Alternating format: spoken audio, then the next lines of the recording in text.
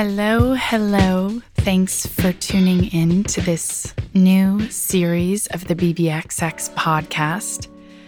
We wanted to bring you more content, specifically more BBXX original content, and we're using this as a chance to experiment with different topics, different formats, short format, longer format, casual interviews, more formal interviews, and a bit more fun stuff. So this new series will bring you mainly content from what I am referring to as the Food for Thought series, but will also include things from fun ratings and reviews for books, movies, other podcasts, etc., to live interviews and informal interviews with more people, perhaps such as yourself, talking more about personal narrative and personal experiences that have shaped ourselves, our lives, and our relationships. Because as much as there is to be learned from us, from BBXX or any expert, we have just as much that can be learned from all of you and from each other. I would like to talk to you all about a book called The Culture Map, which very well might be my favorite book of all time. It is a nonfiction book. I am a nonfiction fiend. And it's by a woman named Erin Meyer, and she is a cross-cultural business coach. So her job, which may be one of the coolest jobs of all time, is to, when, for example, somebody who is the president of a company, C-suite level person at a company in, for example, Copenhagen or in Amsterdam, is going to Russia or China to open a new branch, to take over a new project, another country where there are very, I want to say big cultural differences, but that is on kind of the perceptive, obvious level. Because really, as this book gets at, there are big cultural differences between all countries, but between all people. And so I often talk about how we all speak our different cultural language, communication language based on our experiences. And I might have a different culture map or communication style than somebody who grew up next door to me but had different experiences, or in the same country versus somebody who was across the world. We never know where other people are coming from. We should never assume that they're speaking the same quote unquote language as we are.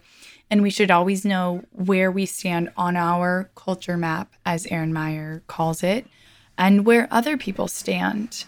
So the book really goes through different chapters, and each chapter covers a different style of communication. So, giving positive feedback, giving negative feedback, building trust, showing respect, and all of these different ways that different countries do these things, different cultures, and really comparing them and using just hilarious anecdotes that I at least found hilarious, being a communication nerd, but also because I could relate to so many of them, not even on a business level. These are things that you're going to be able to relate to in your friendships, in your romantic relationships, if you've had cross-cultural relationships, anything, perhaps even with close friends or family members who you might not realize how different your culture maps are.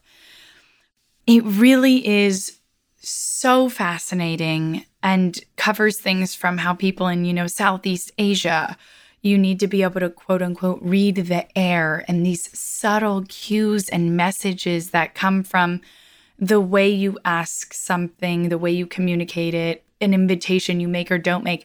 But nothing is ever concretely said. And the whole time you actually might be talking about something totally unrelated to the message or topic you're supposed to be communicating, versus In places such as the US, where she talks about how it is supposed to be extremely straightforward, the more times you say something, the more clarity, the better. The more straightforward, the better.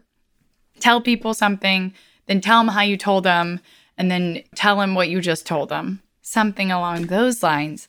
And so the book really just paints this incredible portrait for how richly colored all the different communication styles are in the world, how wrong we can have it without even knowing, and gives us an incredible toolbox, which we can then use to deepen our relationships with other people from our own culture, and specifically with people from other cultures in just such an interesting and informative way. And I can't stress enough how much I enjoyed reading this book and how much I laughed out loud because I just identified with so many of the stories and the miscommunications and the lack of communication, whether it's because you're saying something and the other person is expecting you to send subtle messages, et cetera, et cetera. And it's just